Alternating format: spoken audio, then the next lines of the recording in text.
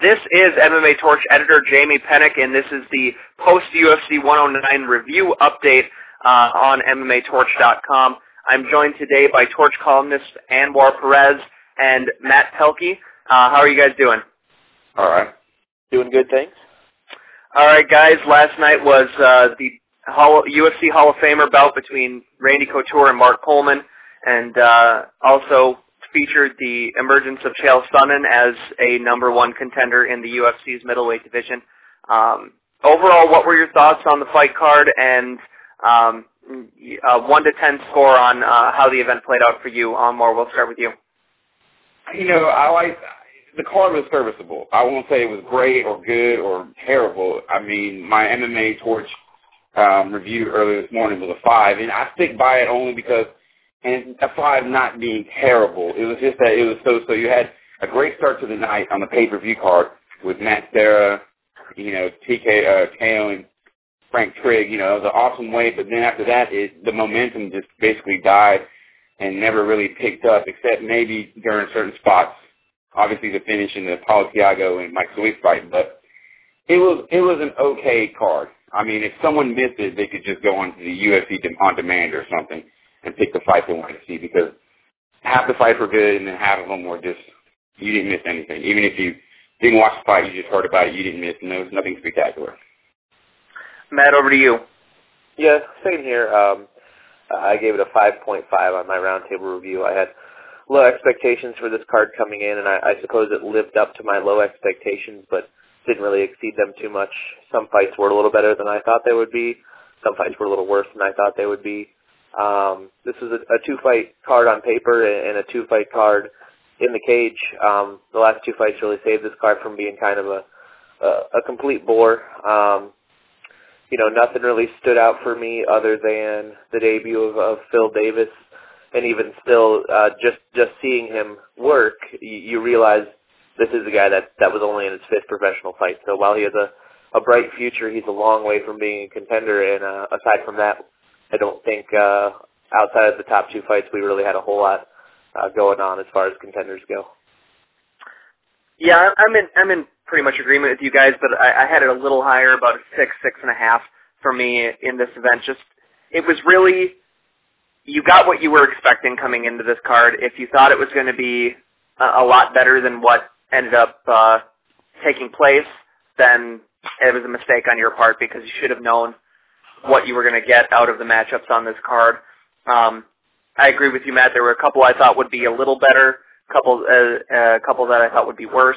And I was pleasantly surprised with a couple of performances, and then, Chael Sonnen had the performance of his career, and really outside of Randy Couture looking as good as he has since the Gabriel Gonzaga fight in 2007, Sonnen was the story of this one. But we'll start with the Spike TV prelims. We had 2 fights air on Spike TV. Both of these went to decision, so we didn't get any of the other prelim fights, but Melvin Guillard and Hannes Torres went to a 3-round decision, and if that was going to be the case and you were looking at this on paper, you would think, okay, Torres wins that fight. But Melvin Guillard used his definitely superior striking and a much improved ground defense game to defend everything Torres did against him.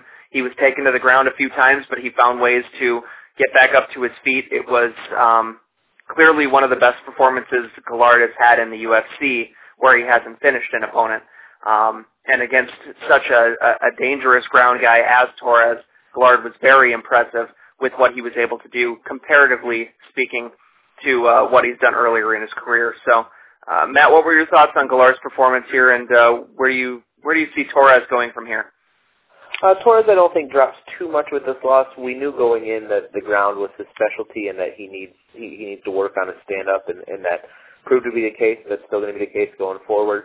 The story of this fight was really Melvin Guillard. I said on our preview show that until I wasn't going to keep falling for Melvin's potential, I needed to actually, see it for myself first before I was going to start buying in again.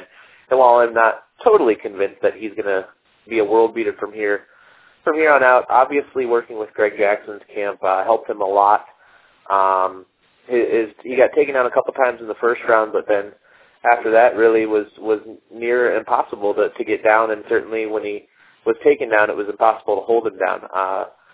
He obviously picked up some new tricks and applied them with the skill sets that he already had, and while I'm not ready to crown him a new contender in the lightweight division, he certainly deserves another step up in competition and another maybe a shot on a main card of a fight night next time out. And what did you think of Torres' debut and also Gallard's performance? Torres did, pretty good. He's still, again, like Matt said, his striking game is just kind of more like the old school grappler. They have the grappling, they got the ground game, they got everything. When it comes to striking, he's got like a couple movements, and that's about it. So, I don't think he's going to far. Again, he's not going to far too much, and also he'll probably get matched better with someone down the line that'll give him, that'll be more of a better matchup to see what he can really do, hopefully on the ground. As far as Gallard, it's day and night compared.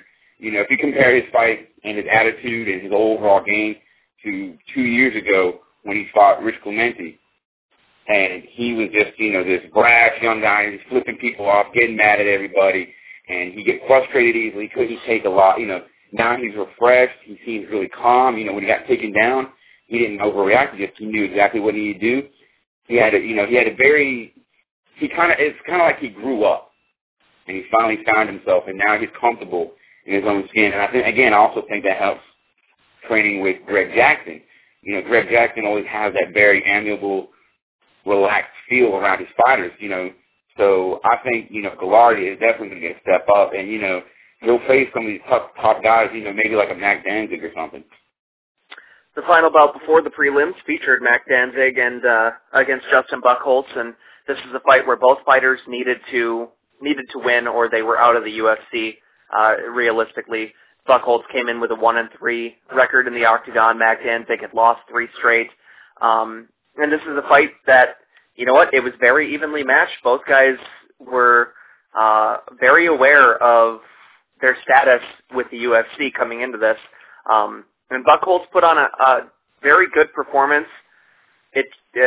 for him compared to what he's done in the octagon, and gave Mac Danzig a fight for 3 rounds. But Danzig is the better fighter, even if by an edge. The first round was extremely close. I gave it to Danzig. The judges gave it to Buchholz. I could have seen it either way. I thought Danzig landed the cleaner strikes in that round. Buchholz may have landed a couple of the harder ones. But the second and third round were all Danzig for the most part. Buchholz came in with a few good combinations here and there, but he was swinging really wildly, and he's just not a UFC caliber fighter right now. And the way Mac Danzig's been fighting, he needs to kind of rebuild after that 3-fight losing streak, and I think this was a good first step. It wasn't a great fight. It was an okay fight, but Danzig got the much-needed win that he needed to continue in the UFC. Anwar, your thoughts on Danzig's performance here, and also Buchholz in what will likely be his last octagon appearance? They both do well. I mean, and again, you have that mentality. You coming in, you already know, hey, if I don't win, I'm pretty much out of the UFC. And if Danzig didn't win, and he was out of the UFC, that would be a first, as he would be the first Ultimate Fighter winner. And I'm not counting, Ultimate Fighter 4 where I had Matt Serra and, Travis Lutter, but more or less the newer, the actual fresh, this is the first time a UFC Ultimate Fighter winner to be actually booted. So that would have been a first in of itself. But, they both did good, but, Danzig with the more, just the professionalism and the more fights he's had, he had to use his mental game and just toughed it out. I mean, he really just grinded it out. And I think, this does him well, and, it's definitely, next fight's definitely going to be I think it'll actually be a bigger step for him as far as competition goes. So I can actually see him on either on the main card, of a fight night, or like maybe on the main card, like the first fight of a pay-per-view, depending on who he's fighting. Like I mentioned earlier, Melvin Gallard, I mean, that would be a good, those two guys are needing to look to move up. That would be a good fight for both of them, personally. As for Buchholz, you know, he did well. He did really well, but you know, who knows where he'll end up if he ends up still in the you know, maybe from the grace of God he'll get into still keeping the UFC, but more than likely he'll be gone. And he might, you know, you never know. He could probably drop down to featherweight, but then that would also, you know, interfere. If I'm right, he's one of the training partners for Uriah Faber, so he might not want to do that as well. So who knows for Buchholz? I mean, he did a great job doing what he could, but overall, you know, Danzig proved to be the better man. Matt, your thoughts on that fight? Yeah, it wasn't the most exciting fight in the world, but I don't think it was for lack of trying. I think both guys really fought like their jobs were on the line, and it just turned out to be a little more evenly matched than we even realized. I think Danzig fared a little better on the feet than I was anticipating, and I think Buchholz did a better job on the ground than I was anticipating. I really thought that Danzig would test himself out on the feet and eventually would find an opening to take it down, and then I thought it would be relatively quick from there. But Buchholz did a great job defensively on the ground. I think I really like Anwar's idea of Mac Danzig, Melvin Guillard. I think that makes a lot of sense. Both guys, you know, obviously fought on the same show, so they should be ready at the same time, basically. They're both at the relatively same stage of their career and standing in the UFC. They're both second-rung fighters looking to work their way up into being contenders.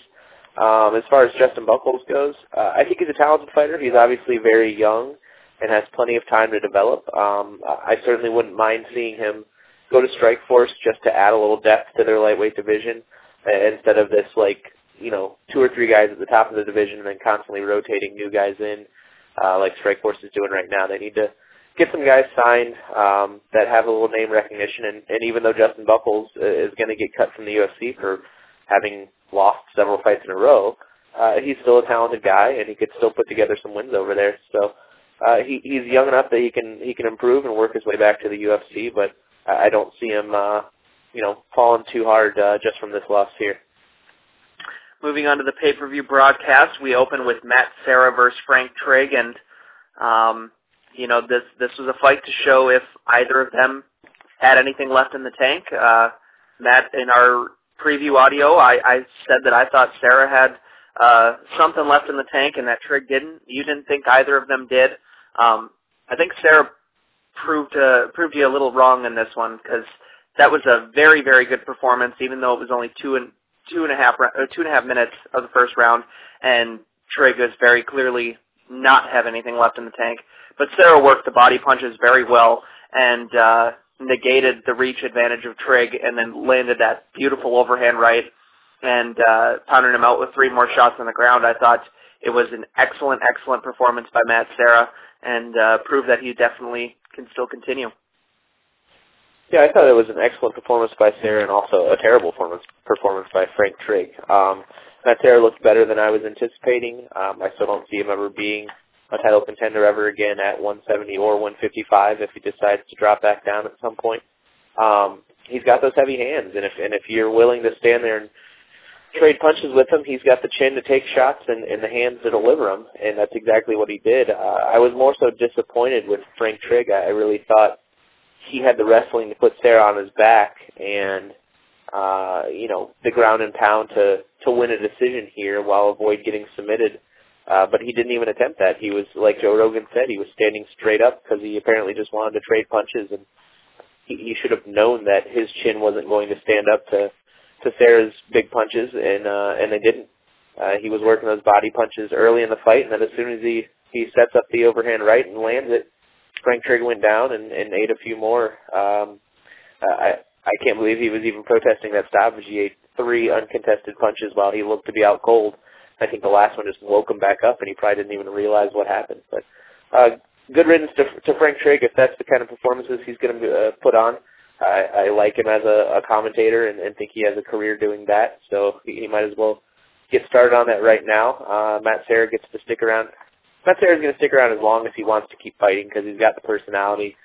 He has the great underdog story of upsetting GSP to win the title. So I don't necessarily think Matt Serra all of a sudden gets launched into a fight with the winner of John Fitch Thiago Alves or anything like that, but maybe match him up with Paulo Thiago and see what happens. They both won last night and had 2 of the more impressive performances, so give him another fight, see what he's got.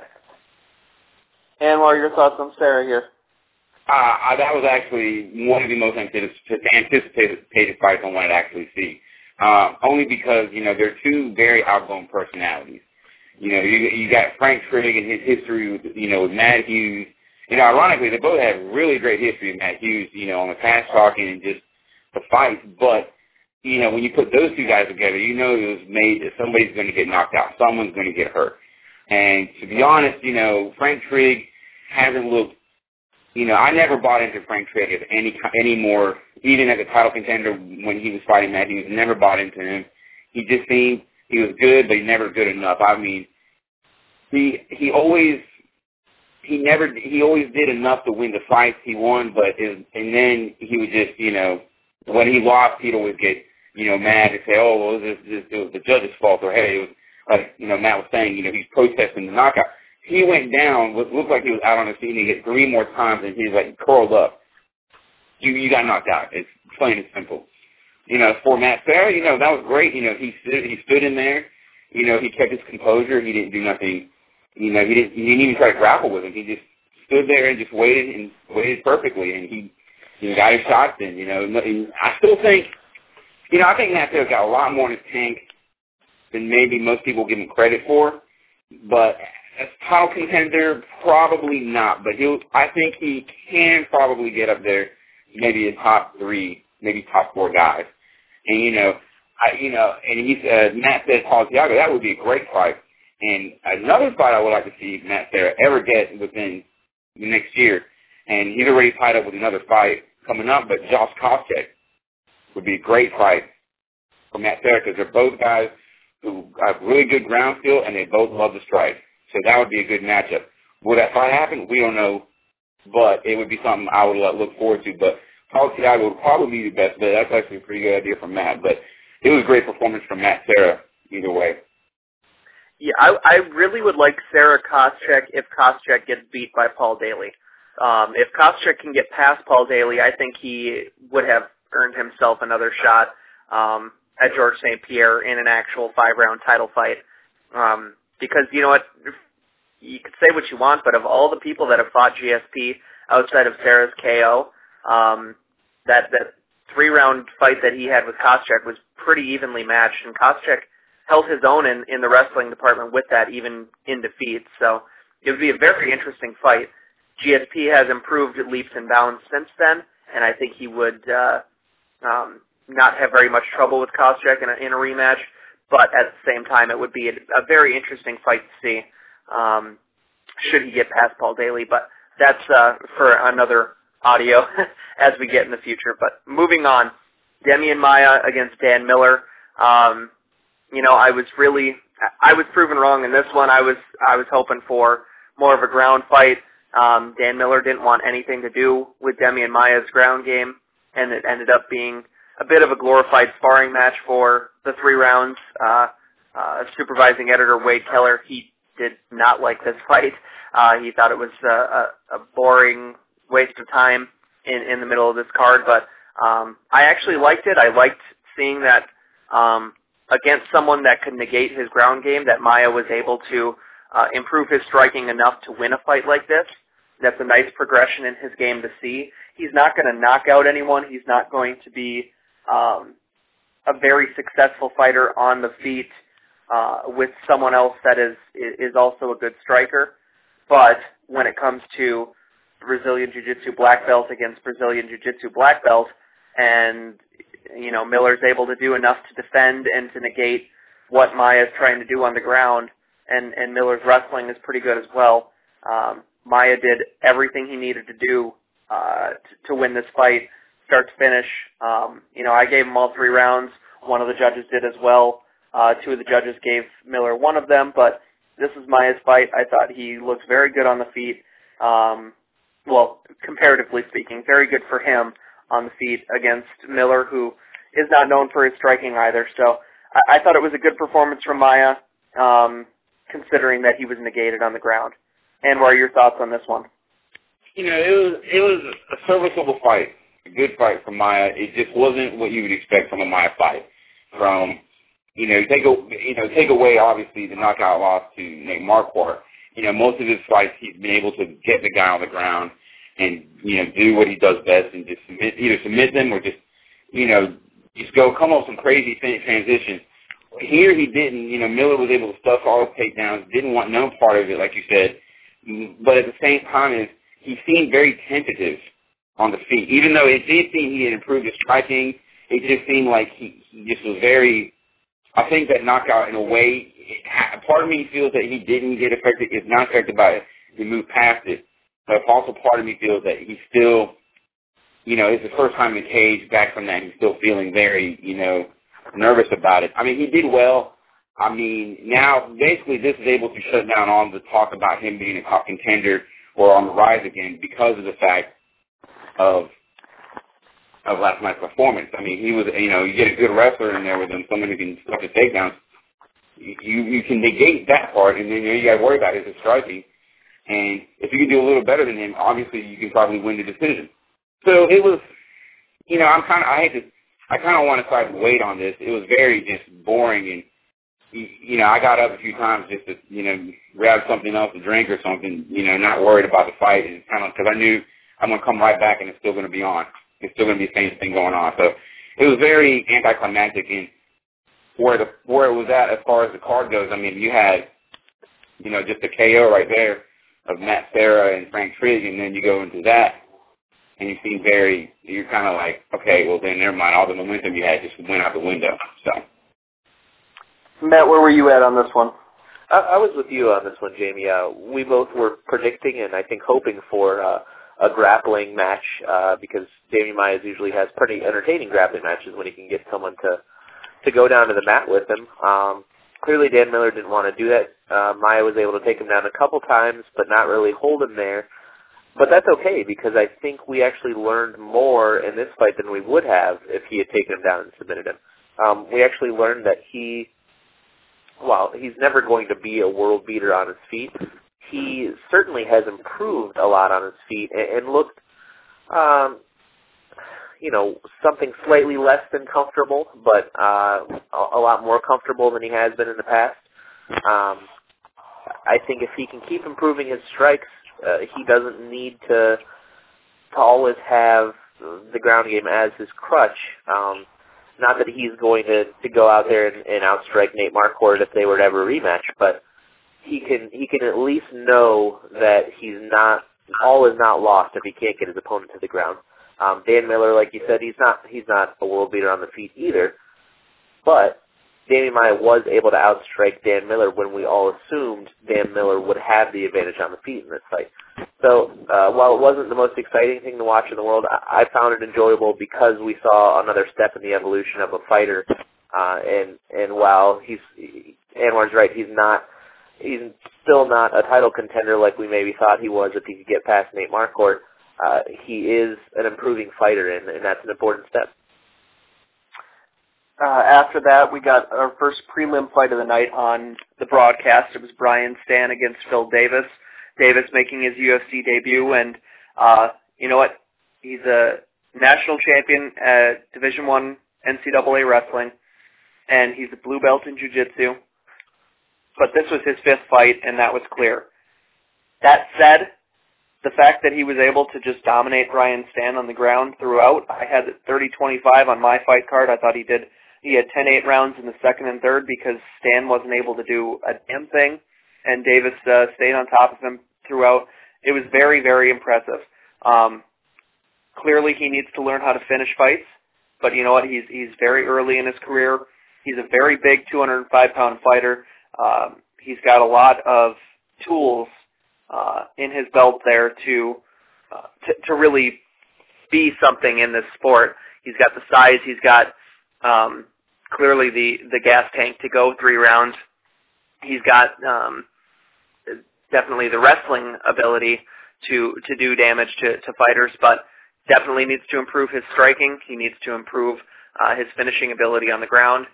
But, you know, those are minor complaints for a fighter in his UFC debut and his fifth fight overall. I thought Phil Davis had a very, very good UFC debut. I mean, outside of finishing Stann here, you couldn't ask for much more from Davis in this fight because he dominated the second and third rounds start to finish. Matt, your thoughts on Davis's debut? Yeah, it went basically exactly how I predicted it would. I thought he would dominate on the ground but not be able to finish. That's what happened, but I was still very impressed with what he was able to do. He has an enormous frame, too. I don't know how much weight he cuts to get down to 205, but he looked 2 weight classes bigger than Brian Stann somehow. And Brian Stann's not a huge 205, but he's not a small one either. Phil Davis, I wonder, as he keeps growing and filling out, if he could compete as like a 250-pound heavyweight at some point. Or if he can keep making the cut, which obviously as a wrestler he has experience doing, then by all means keep cutting down to 205 and be, the big guy in town. It clearly was his 5th fight, but he needs to improve everything. But at the same time, that's about as impressive as you get outside of being a BJ Penn or a John Jones, the true prodigies of the sport. That's about as good as you can be in your 5th fight. I look forward to him progressing. Of the 3 highly touted prospects that we had debuting last night, in Janis Torres, Hollis Gracie, and Phil Davis was easily the star of those and has the brightest future. But it's going to be a few years before we really need to take him seriously as a contender. He's not going to rise to prominence as quickly as a John Jones. He obviously is far behind on the striking department. He had a good front push kick, but other than that was about it. Didn't look terribly fluid in his movement on the feet, which is a stark contrast to how fluid he looked on the ground, especially transitioning to that arm bar at the end of the fight. He didn't have it locked up quite right, but I think if he had another 15 seconds to work it, he probably would have figured it out. So overall, very impressive performance, but I'm not going to put too much stock in it until I see another 2 or 3 fights and another year to year and a half of training under his belt. And what are your thoughts on Davis? Davis, looked great. I mean, I agree with Matt. His frame was ridiculous. His legs, I compared him to Mirko Cro Cop last night. And everyone kind of gave me this weird look about, they were like, well, it's not that big. I'm like, imagine if Cro Cop was a 205, but that's exactly what they look like. His body is just huge. I agree. He looked like he was 2 sizes, 2 classes over Stan. And Stan's a big dude. I've met him in person. He's huge. Even for a smaller 205, he's still a big dude. So for Davis to just manhandle him basically on the ground is just ridiculous. Now, as far as striking goes, with a frame like that and a body like that, he looks like he should be able to be a dominant striker. But he obviously doesn't have the skills yet, and he relies on his bread and butter with his wrestling, which looked great. He had a couple holes here and there. If Brian Stann had more of a ground game, he might have been able to get out of some of the situations a little better. But Davis just looked unreal. When the fight came on, you kind of were thinking, well, usually they do the prelim fights like this because there's a knockout or a submission, but, you got to see a whole 3-round fight with this guy who apparently someone in the UFC, some of the UFC brass think, hey, this guy's going to be somebody someday, so let's get him on the card. He looked great. The conditioning looked pretty good. He didn't, for a big guy carrying that frame, he didn't look winded at the end. He wasn't, struggling, but again, he couldn't finish the fight, even though I think he could put somebody else had a little bit more of a better striking game on the ground or striking game at all. They'd probably be able to finish the fight maybe early 3rd round. But overall, a great fight for Davis.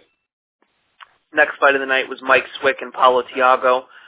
Swick took this one late notice with Josh Koscheck pulling out of the rematch with Thiago. So this is Thiago's 4th fight in the UFC and his 3rd AKA guy in the welterweight division.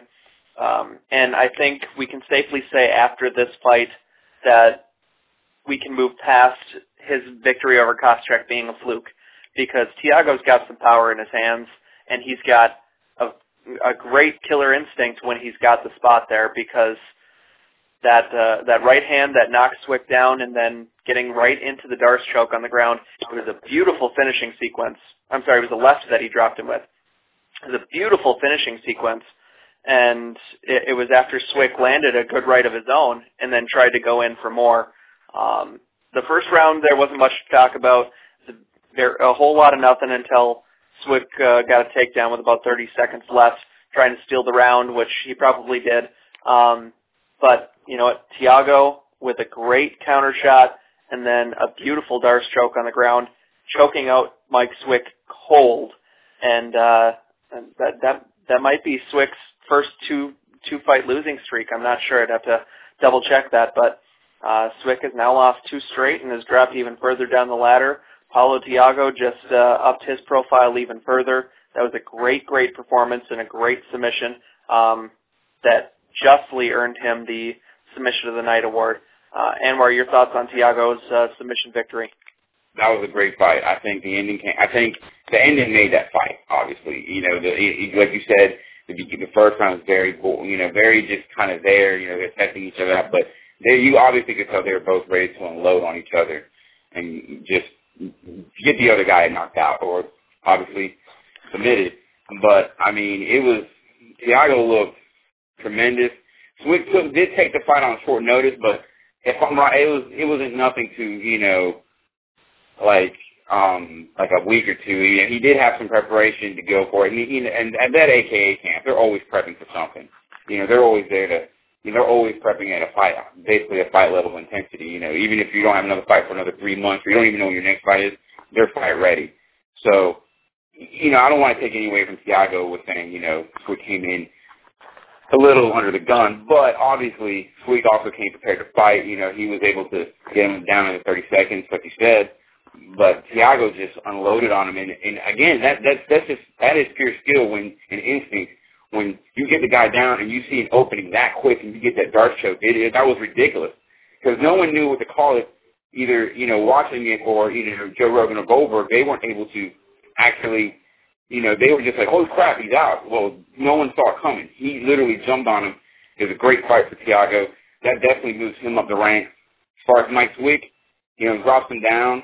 The only thing I'm worried about now is this AKA camp always says, we're not going to fight each other, not going to fight each other. I guarantee by the end of the year, something's going to give. They've got, the 3 welterweights, all either top contenders or, you know, Mike Swick was a top contender or close to it. You know, you're going to have to fight each other and figure something out. Because when your top 2 guys are either John Fitch or Josh Koscheck, and, you know, you're Mike Swick looking to move up, what better way than to take out the guys that are above you? Well, if it happens to be your best friends, so be it. It's a fight game. But, you know, for Mike Swick, you know, hopefully he can rebound better. You know, Thiago, who knows? It should be a good, the welterweight division's thinning out a lot more now, so hopefully you might actually see him by the end of the year as a top contender. Matt, your thoughts on Thiago's submission victory here? This is one of the fights that I was pleasantly surprised by. Like you said, the first round, not much to write home about, but it was kind of what I was expecting for 3 rounds out of this fight. Both guys came out a little more aggressive in the second round. You know, they traded hard shots that ended with Thiago dropping Mike Swick and then jumping on him with a Darce choke, which who even thinks to slap on a Darce choke in that situation? I guess it was the right call in the situation. It just that really shows you how good of a ground game Paulo Thiago has. That was just basically muscle memory for him. He goes down, Mike Swick tries to basically roll over and sprawl, and he locks it in, and that's it. Mike Swick, I think we can stop putting him as a top 10 contender now. He's just not quite there, and I'm not sure that he ever will be. He's a good fighter, but not a great fighter, and I don't see a ton of room for improvement with him. But Paulo Thiago is a fighter on the rise. I think if he keeps fighting like that and going for the kill when he has the chance, then he's going to start earning some fans and won't turn into basically the Yushin Okami of the welterweight division like I was kind of fearing before this fight. He has power in his hands, and he's got a great ground game. He's very similar to a Matt Serra just in the tools that he has. So that's a fight I would like to see because I don't really know who else you can match Thiago up with that's free at this point. That's at the same level as him and a worthy opponent for him. So I think that fight makes a lot of sense, even if it's not a big enough fight for Matt Serra to train for. Maybe you can talk him into, hey, we'll one more fight away after that one from a title shot if you're willing to do that. But good performance by Paulo Thiago, and I look forward to see him matched up with another top contender next time. Before we get to the top two fights, I just want to touch on the final prelim fight we saw and what was one of the ugliest single fights by a fighter in the heavyweight division in the UFC that we've seen, and that includes Tough 10. Hollis Gracie takes on Joey Beltran. Beltran had a week to prepare for this fight. He was a late replacement because Mustafa El Turk was unable to take this fight due to visa issues. And I think looking at the way this fight went down, if Gracie had come in like he did in this one against El Turk, I think it might have ended even earlier than it did with Beltran here. Gracie just looked really gassed out and really not very good throughout this fight. I mean, he got Beltran to the ground and was working a little bit for something, but Beltran was able to reverse and then get out of it. But, I mean, for such a highly touted heavyweight prospect and, you know, his jiu-jitsu, he was touted as one of the very best jiu-jitsu fighters in the heavyweight division. I mean, his takedown attempts were really, really ugly and half-hearted, and I mean, it was just a really bad fight for him, and Beltran, you know, got his back in the second round and just landed a bunch of punches after sprawling from another ugly takedown, and, you know, Gracie just laid there and took the shots, and Beltran got the TKO victory. It was just really, really ugly, and I think highly surprising to see out of Hollis Gracie here. Matt, what were your thoughts on Gracie's debut?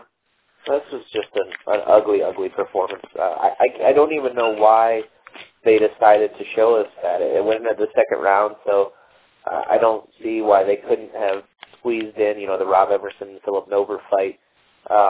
I can't imagine that was any worse than watching this. You know, Gracie got the takedown early in the fight, and it seemed like as soon as Beltran got back up to his feet, that was it. Gracie was done. He would just throw those ugly looping punches and then just leave his head hanging down for about 2 seconds after he threw a punch. And he was matched up with an opponent that was tailor-made for him.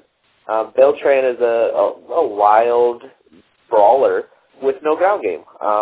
He should have been able to get a submission that after that first takedown, and even still, once he didn't get that, he should have had the gas tank to at least complete one more takedown instead of just falling to the ground, you know, flailing his limbs around. It was a shameful performance considering his last name. I don't understand how he could be so poorly prepared for a fight. He's known that he was fighting on this card for a long time. He's been waiting for a long time to make his UFC debut. There's no excuse not to be in shape and to be that, you know, not well-rounded of a fighter. He had no striking game whatsoever. His takedowns were rudimentary, you know, Gracie Jiu-Jitsu 101, just trying to get, you know, heel trips and things like that.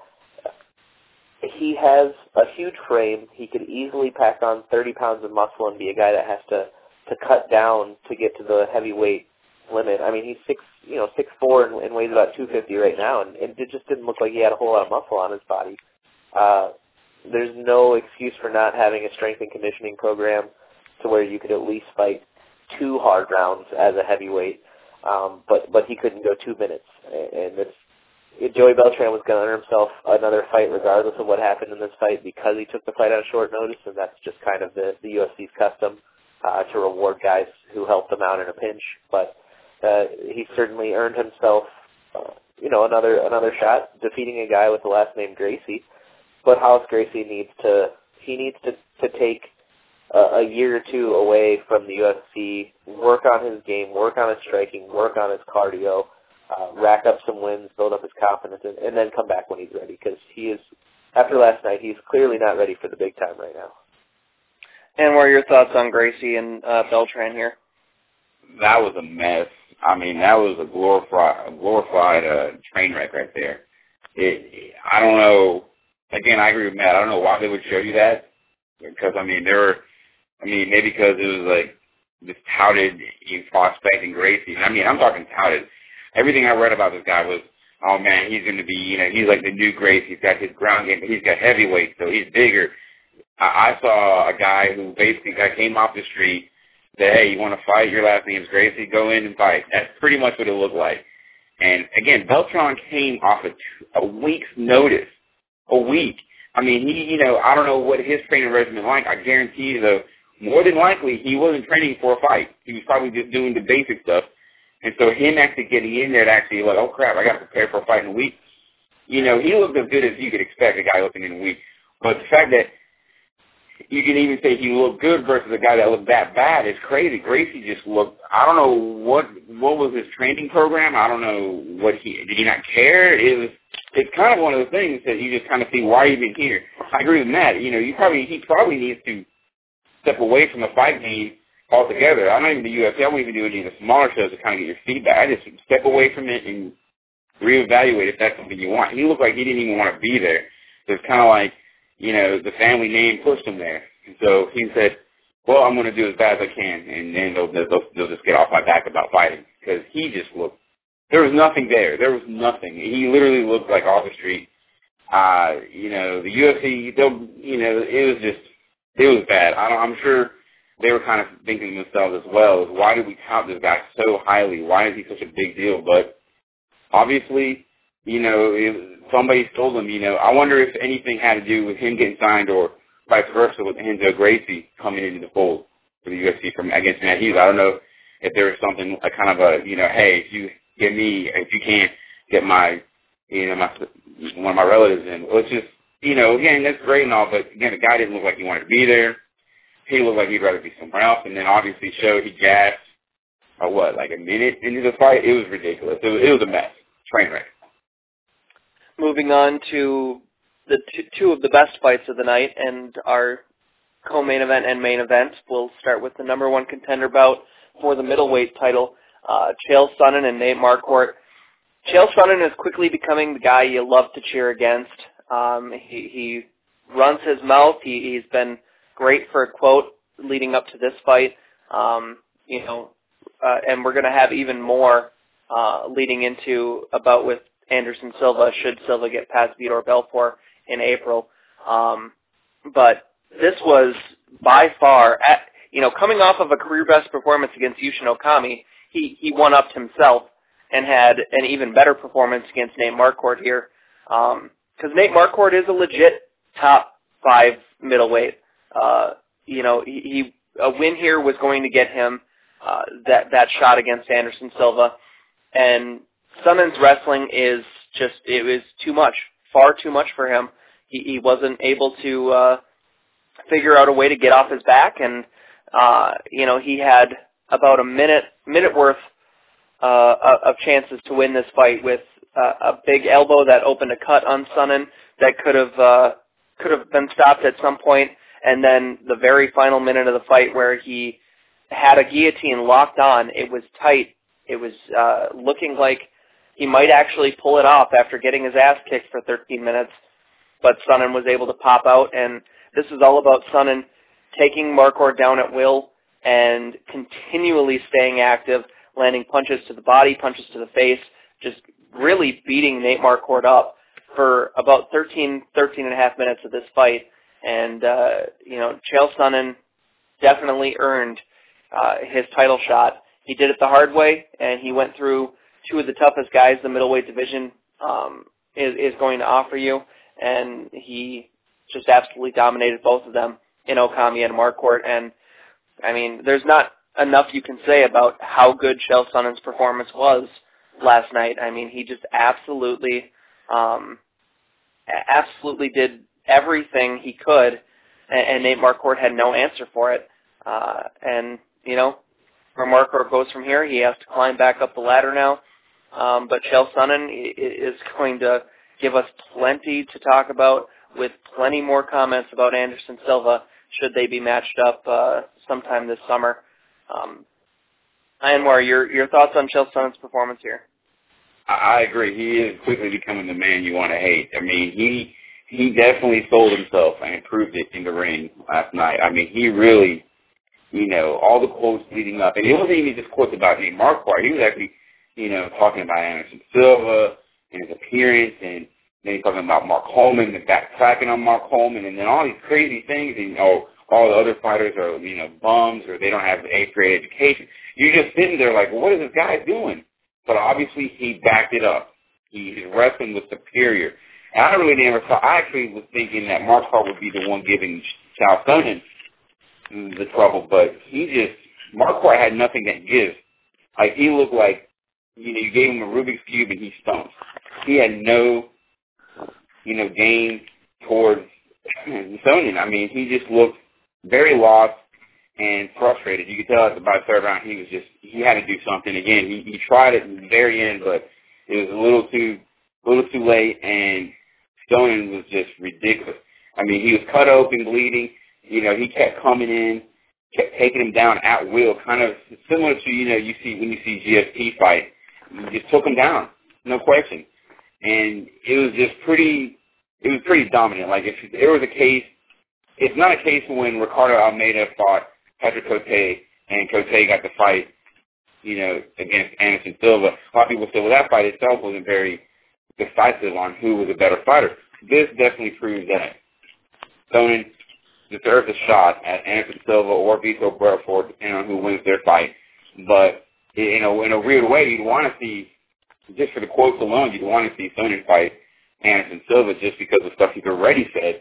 It could amp it. I mean, he's kind of becoming the Tito Ortiz of the middleweight division, where he's got, of old, where he's got this really good wrestling game and really dominant sports, and he's just got this mouth that just, talks and just comes up with some of the crazy. He might be better than Tito. He comes up with these crazy things, and it's really you like to hear it, but all the same time, he's like, man, I really wish someone would punch him. So it was really, but you know what? Overall, as a fighter, he came out. He ran his mouth, and then he just proved it in the octagon, and he's got the number one shot now. Matt, your thoughts on Sonnen here? Yeah, I said before the fight that this was the one way that Chael Sonnen could win this fight, but it was how I saw the fight playing out. He did exactly what I said he was going to do, almost to a T. He was even more dominant than I thought he could be. Just if you look up Imposing Your Will in the dictionary, it should be a video of that fight. That's exactly what Chael Sonnen did. He did whatever he wanted to. I mean, Marquardt had a couple moments here and there in the fight, but by and large, like you said, it was 13 minutes of domination by Chael Sonnen. What I'm more perplexed by is how much Nate Marquardt struggled on his back. He had to have known that he was going to get put there at some point, and he had to have known it was possible that he could have been spending a lot of time on his back. He has a training partner named George St. Pierre, who he should have been drilling, just having George St. Pierre just plow through him and put him on his back over and over and over again, drilling submissions, drilling sweeps, drilling escapes. I mean, that's what he should have spent most of his training camp on. And it would almost seem like it never crossed his mind that that's how the fight could have gone down. He even admitted, I didn't execute my game plan. I kind of let him determine where the fight was going, which is absolutely true. That's exactly what happened in that fight. And it didn't really make much sense, and it was especially strange considering he trains with who he trains, and he has Greg Jackson in his corner devising his game plan. So a little disappointing of a performance by Nate Marquardt, but at the same time, that's going to happen to most everybody against Chael Sonnen if Sonnen comes out and fights like he did last night and like he did against Yushin Okami. He's earned his title shot. He'll get it probably sometime later this year, maybe around summertime, sometime in the summer. Nate Marquardt drops down, but not too far. He's still probably the third best middleweight behind Anderson Silva and now Chael Sonnen in the UFC. So he doesn't drop too far, and I'm sure I think he could take on the loser of the Anderson Silva-Vitor Belfort fight next, take some time away, heal up after that beating he took, and work on all aspects of his game, because he has to realize that not every fight is going to be him imposing his will. He has to be prepared to fight when the other fighter is able to do what they want to do. And every fighter needs to be able to counteract that when that's what they're up against. Yeah, very much so. Moving on to our main event, Randy Couture against Mark Coleman, and in what turned out to be a very prophetic walkout song. Randy Couture comes out to Ted Nugent's Stranglehold, and you know what? This was a fight to show everyone by these guys. They were both out to prove that they can continue in this sport despite being in their mid-40s. And for one guy, that was the case. Randy Couture looked as good as he has looked in any of his recent fights. Looked infinitely better than he did against Brandon Vera. A lot better than he did against Nogueira. And even better than he did against Brock Lesnar. And the thing is, that's taken with a grain of salt because Mark Coleman looked every bit as old as his 45 years of age, and every bit like he doesn't have what it takes to continue in the sport. I mean, his victory over Stephan Bonnar aside, Coleman just has not evolved with the game, whereas it's clear that Randy Couture has. And Couture just picked him apart on the feet, and in the clinch in the first round, just really beat him up in the clinch in the first round, and then in the second got the takedown, and it was all Couture, and got the rear naked choke victory. I mean, we haven't seen Couture pull out a submission in quite some time, and Coleman said afterward that he was very disappointed. He said he wasn't going to quit. He wasn't done. Tito Ortiz yelled something into the cage, and we had one of the great sound bites from a post-fight interview with Coleman just looking out of the cage and grabbing the mic and saying, "Fuck you, Tito," and "Anytime, douchebag." You know what? That would be a fight that they could market. Should Chuck Liddell get past Tito Ortiz, I would not mind seeing Tito Ortiz Mark Coleman. Other than that, I don't think Coleman should be fighting in the UFC. And from the sounds of it, and some quotes from the post-fight press conference, Dana White doesn't think so either. So Couture gets himself back into the light heavyweight title picture. Coleman's likely on his way out of the UFC. He's probably done fighting. If he has any say in it, he might not be. But I don't know that the UFC is going to put him in another bout. But Randy Couture looked excellent at 46 years of age. One of his best performances of the last 3 years. And, you can't say enough good things about Couture's performance because he took it to Coleman from the start and did absolutely everything he wanted to do in this fight and looked great in doing so. Matt, your thoughts on Couture's victory?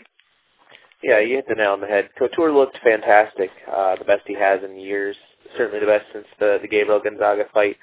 But again, it was against Mark Coleman, and Mark Coleman looked awful in this fight.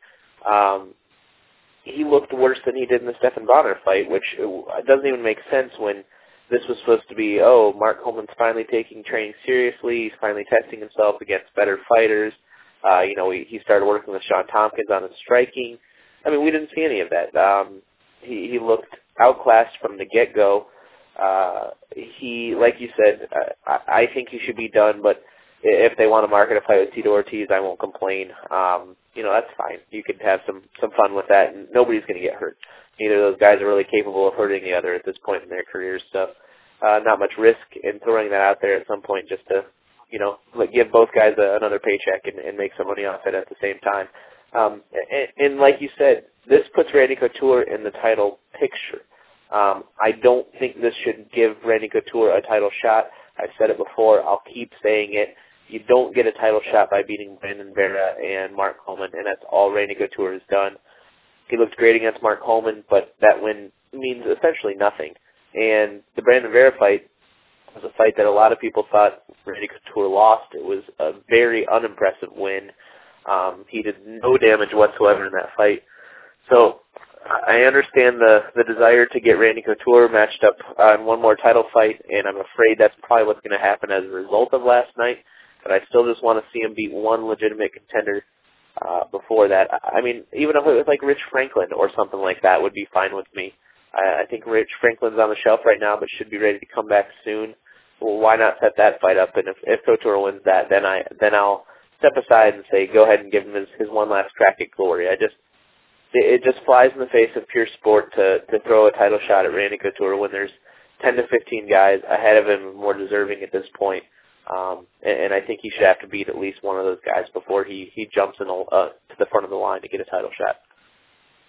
Yeah, I'm with your thoughts from the preview audio, where I really do think that a fight with the winner of Little Nog and Forrest Griffin would be excellent.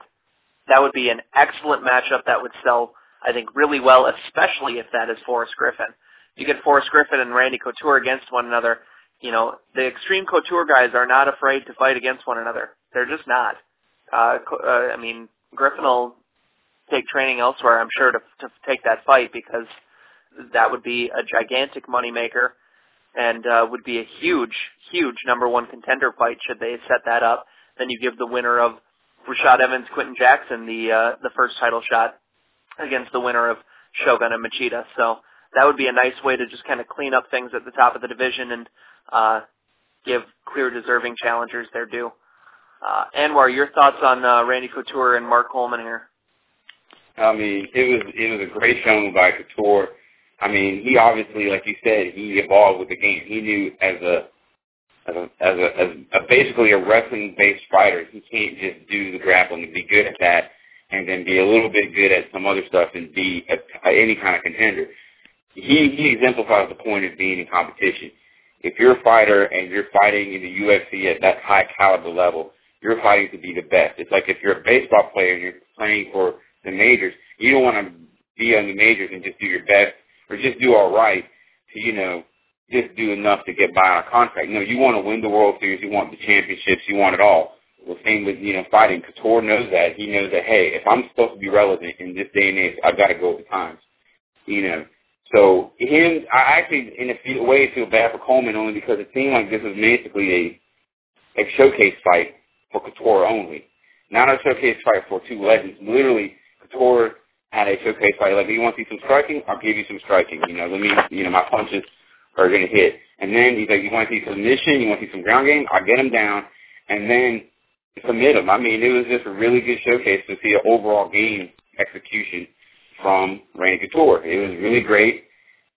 I mean, as far as the title picture goes, I mentioned in one of the roundtables earlier about I think that he should fight someone like a Rich Franklin. And he's got one more fight before a title. I think they'll give him the title shot eventually if he keeps continuing well, but I would feel comfortable with one more fight, like Matt said. Just give him one fight against a top contender. Rich Franklin is not, over the hill yet. He's not a wash-up. So that would be a good fight. It'd be a good big name fight to get him back in that title picture. But, if you were to give it to him now, I'd agree it was a little bit of a slap in the face, considering, again, Brandon Bear, Mark Coleman. I mean, who you got? I mean, they're not exactly, no offense to those guys, but they're not exactly brimming to the top. As far as Coleman goes, I mean, I want his soundbite from the post-fight interview as my ringtone for my phone. That was ridiculous. That was in a way, I really feel bad for saying this, but that was like the highlight of the night, just because that was so out of left field. And Coleman just telling Tito, F you, it was like, holy crap, because at first, actually the crowd I was watching, when we thought he was kind of just, tired and winded and kind of walking around kind of like, a crazy old man, would do. But then we said that to Tito, we figured out, I guess someone was talking smack, and then it came out, we're just like, oh my God. Like, that's not going to air on the replay, and if it does, you should buy the replay just based on that. But as far as Coleman goes fighting, he's really got nothing. And I don't know if he's worse off than maybe, say, someone like a Ken Shamrock. But, eventually these guys got to understand, these are great pioneers of the sport. They've done everything to advance the sport from humble beginnings. Coleman is the godfather of ground and pound. You can't argue that. He's the first guy to make it where it was a popular. People knew who it was, what that was, and knew what that saying was, who was associated with, and that was Mark Coleman. But these guys like Ken Shamrock and Mark Coleman, they've got to realize, I think, in the back of their head that, hey, I'm getting to an age, I'm done. I can't do this anymore. And at least their body knows. Obviously age is a factor because of Couture. He's proving once and once again that, I'm 27 years old. I'm 20 years younger than him. And he makes me look like, I'd be nothing. I'd be a heavy bag to him. But the point being is, he knows his body can do it. He's realistic what his body can do. Coleman is not. And I feel that he probably will continue to fight. I think he'll get maybe some of these smaller shows, or you never know. He could end up doing Strikeforce against Herschel Walker. I mean, it sounds funny, but he could do those high-profile kind of circus matchups. And in a way, this is exactly what this was. I mean, it's kind of a circus-type thing, whereas Randy Couture obviously is the better fighter overall. But you know what? I made the same comment about the Tito Ortiz thing. I would not mind seeing that. Because, like Matt said, they're not going to hurt each other. No one's going to hurt each other. In that fight. It's just going to be a wrestling-based fight, and, we'll see what happens between Tito and Chuck. And, who knows, maybe they'll say, hey, we'll just have you on this bench. We'll see what happens in that fight. And then if Tito loses, we'll give you Tito. And I think that'd be a great fight, just from a fan perspective. So overall, I mean, it was a good fight for Couture. It was sad to see, Coleman go out that way, but the soundbite at the end more than made up for it, in my opinion. Well, guys, this was an event to kind of get past, to head towards what is a much more exciting spring series of events for all of MMA. I mean, we've got a ton of really, really exciting cards coming up. UFC 110 later this month has some really good fights on it, and then we get to a great March schedule for the UFC with 3 events in 10 days that just have fight after fight after fight that looks really, really good. So this is kind of a card to get past and move on towards the rest of what the UFC has to offer after an injury-plagued and just completely deteriorated beginning of the year. So looking forward to UFC 110 and all of those events. Any final thoughts on this one as we move past it and get it in the rear view? And we'll start with you. It reminds me of the same pattern that the UFC has been doing the past few years, where the first couple of events are not as good as you would think, and they end up kind of lowballing each other. Like, if you remember the last Super Bowl weekend, it was BJ Penn, GSP2, and Machida, Thiago Silva. Well, those 2 fights made that card. I mean, you could argue the John Jones performance, but it's the same pattern of, like, basically 2 fights making a card, basically making the buyer want it, and just hoping that they'll get this. But, of course, like you said, in March, you got the 3 UFC events. Plus, you've also got, again, you got the Australian card coming up. And then you got Strikeforce in April coming up, hopefully, with the rumor bouts between Jake Shields, Henderson, Fedor, and Verdum, or whoever. It really is exciting. So I honestly think in a way it kind of benefits the UFC because they're lowballing these expectations and like, these fights are overborn. And they're going to come out swinging with these exciting cards that are just going to be off the charts, in my opinion. So overall, I think, it's been it was a decent card. It was as good as you could only hope for as a fan. Again, not so great, but good enough, serviceable, good enough. But it's going to definitely lead to bigger and better things. Matt, any final thoughts on the card?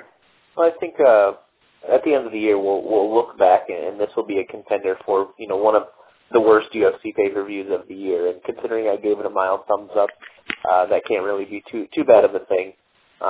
This hopefully will be the last kind of subpar card in a series of them before we start really turning things up. Starting in a couple weeks with UFC 110, a card that I'm really looking forward to. I know just on MMA Torch we've got a good bit of Australian fans, so I'm glad they're finally getting a live event over there, and look forward to the UFC continuing their global expansion as the year keeps going. All right, guys. Well, thank you for joining me for this lengthy rundown of UFC 109, and we'll be back later this month for preview and post-show audios for UFC 110 from Australia. So, guys, thanks again for joining me, and we'll talk to you later. Anytime.